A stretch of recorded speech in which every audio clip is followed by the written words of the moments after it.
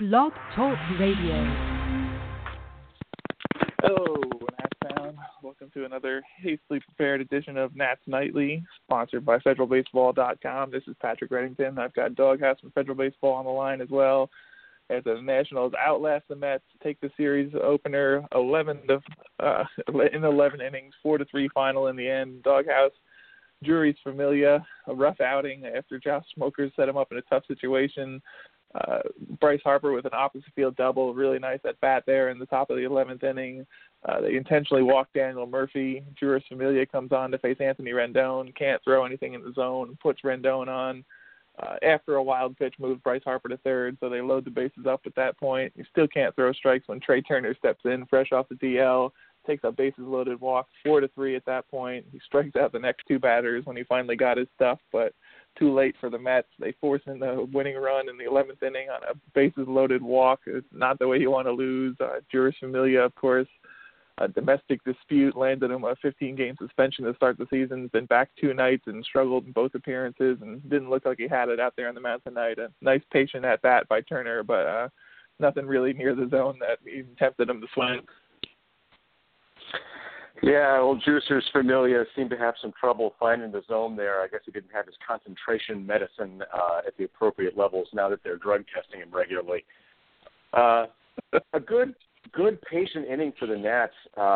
That was nice to see, especially the younger players. Seeing Turner up there, I know he didn't get a lot of stuff that was real close to the zone, but he's been on the bench for a while. You know he's just got to be itching to prove himself in a big situation like that. But he sees bad pitches, he lets them go, and he's the hero by taking a walk. That just, I love to see that whenever someone on our team at least does that, because you know, controlling that urge to do something, to swing the bat in the big moment, when not swinging the bat could be just as valuable, I think shows a certain amount of maturity as a ball player, and so that was great to see. Not to mention immensely satisfying, as I'm not too big a fan of Familia personally, even though he's a decent enough pitcher. Speaking of maturing at the plate, Bryce Harper started the game 1 for 26 against Matt Harvey in his career before tonight. Starts the game with a 2-run home run on a 2-2 fastball, make that 2 for 27, which looks a lot better after a home run. Big night by Harper. He mentioned the double late in the game there. He really put together another solid game, continues to impress so far this season. I'm just pulling up the stat line for the night. 2 for 2, 2 runs scored, 2 RBIs and a walk in a 4-3 game. So pretty much most of, if not all, the offense there. Really big night by Harper. As impressive as the home run was, I like that double in the 11th inning even more. It just took I think it was a 95-mile-an-hour fastball outside the other way for a double, and alertly took third on a wild pitch and set himself up nicely to score that go-ahead run there. Yeah, that was fun. They did the StatCast replay on that ball that he hit out to the left field corner, and just to see the crazy hook on that ball as it went drifting out towards the line and just out of reach of I guess it's Conforto over there was. And it tells you something about how strong this kid is, how quick his bat is, that he was able to get that ball and flick it out there like that. But the taking third there on the wild pitch, which did not get very far away, I think that was some real heads-up aggressive base running. And there was some great technique when he went into the bag. You were really able to see it when they showed the replay. I don't know which broadcast you were watching, but when Francona came up to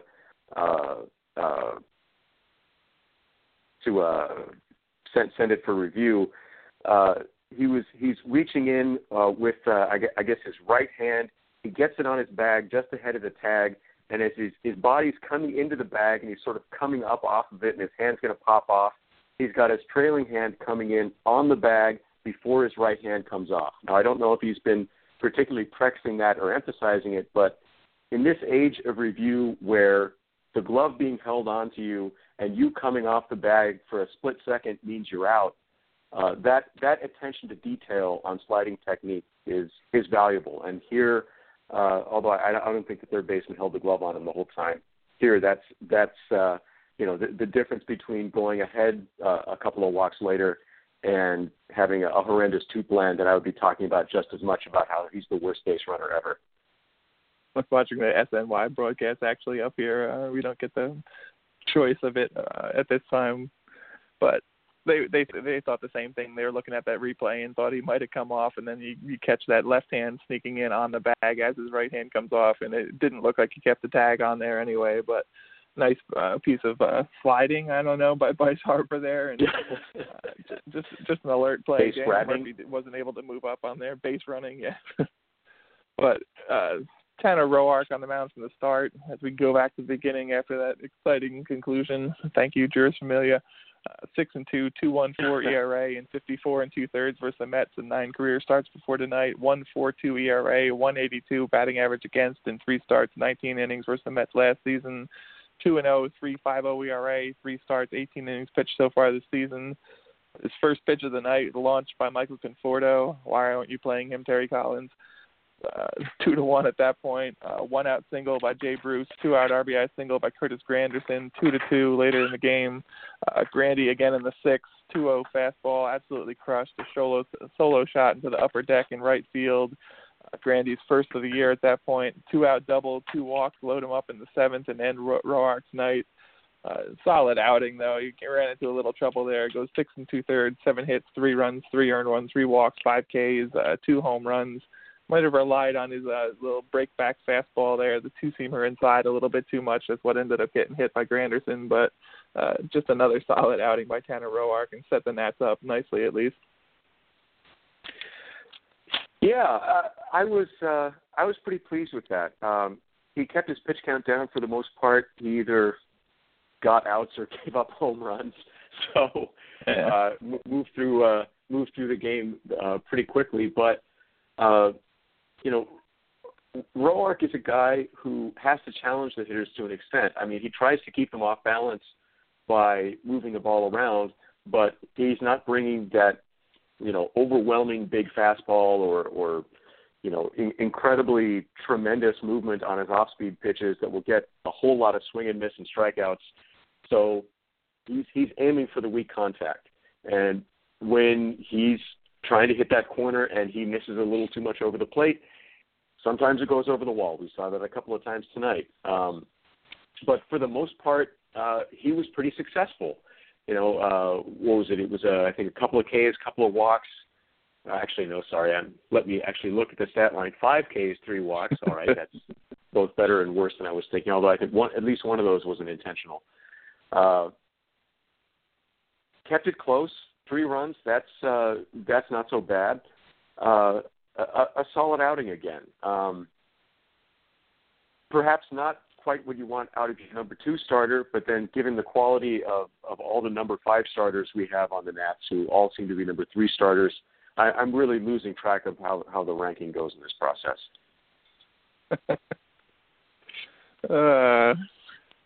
They're not necessarily lined up in their order of success, unfortunately. Dusty Baker does want Joe Ross to move out of that 5 spot, as he said the other night, though, but that's a whole different discussion. The dark night on the mound for the Mets. Good to see Matt Harvey back out there throwing in the mid-90s after he had the shoulder issue, thoracic outlet syndrome. Had to have surgery and missed some time there. 2-2 and 3.12 ERA and 7 career starts versus the Nats. 10 walks, 45 Ks, and 40 1/3 innings pitched over those outings. Starting in place of DeGrom, who had a stiff neck, but he was still on normal rest at least, so he got to go. Got their emergency start when DeGrom had a problem yesterday and bowed out today. He hits Wilmer Defoe in the head, a scary moment there early in the game. Luckily, it looked like Defoe's helmet came off a little as he tried to dodge his way out of that one, so it didn't look like a connected flush, though it still was a mid-90s fastball to the head. Harper steps in the next at-bat, hits the home run we already talked about. Jose Lobaton, whatever, takes Harvey deep to lead off the 5th, 3-2 at that point, 7 innings, 108 pitches by Harvey. Don't necessarily like him personally. He's a fantastic starter. Most of it probably is tied to his uniform and attitude, but good to see him back out there and a solid start by Harvey. Bryce Harper got him finally, but really impressive to see him back out there doing what he's doing after all the issues he's dealt with over the last year plus. No, he's a great young talent of the several great young talents that I begrudge the Mets. And it's certainly fine to see him healthy and pitching more or less effectively again, although I'm grateful for those misses that the Nats have been able to successfully put in play against him. He just has the dumbest nickname in professional sports. The Dork. Dark Knight. I'm sorry, I got it wrong again. That doesn't make it any better. It does not. Are you worried at all about Daniel Murphy? Just noted before this game his stats last year: 31 for 75 against his former team, the Mets. That's a 413, 444, 773 line. 6 doubles, 7 home runs in 19 games against New York, but he's currently mired after an 0 for 4 night with a walk and an 0 for 14 stretch at the plate. We know he got the late start this season. He seemed to be coming on strong at the beginning of the year, but I don't know. I haven't looked closely enough at his at-bats to see what's going on, if it's just a luck, the way the ball is bouncing for him or what, but in a little bit of a slump here from Murphy, 0 for 14 after tonight. He's had certainly had some hard hit balls right at people. He's had a couple of ugly strikeouts.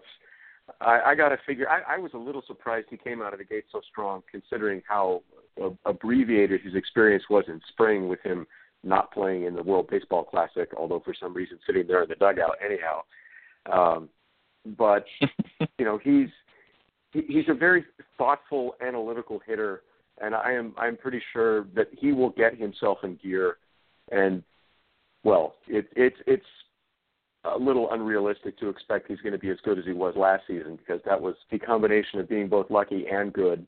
But even if he's not as lucky as he was last season, I think he can still be as good as he was this season, because he's shown that he's a thoughtful player. So he'll work it out, he'll put into practice, and he'll get some success.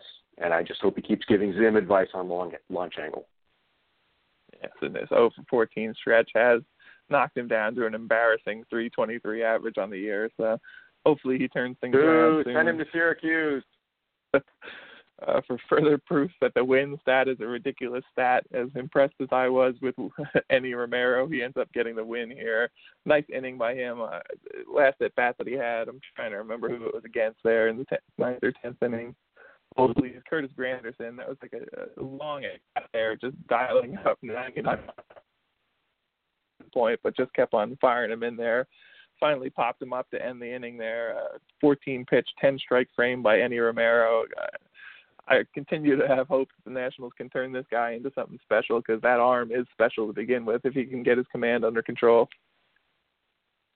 Yeah, I admit I was plenty worried to start the 10th, but that AB with Granderson really kind of turned me around, because like you said, he just kept pumping fastballs at him, kept him pretty much in the zone, and Granderson couldn't catch up to him for the most part. I think did he go to a slider to get him out? I can't recall.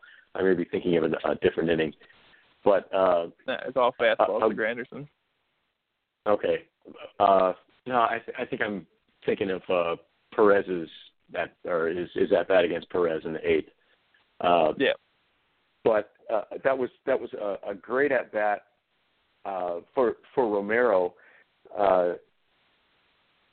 Just he kept going with what worked. He didn't try to get too clever, and he got something that worked and kept doing it until he got him out, which I thought was great. He didn't get rattled. He didn't try to shift his location around somewhere and walk him. He didn't leave it over the plate. He kept pounding the corners until he got the K. What about that drama-free bottom? The pop out. Yeah, pop out there, yeah. What about that drama-free bottom of the 11th? Sean Kelly comes out, just locks it down, 1-2-3 inning.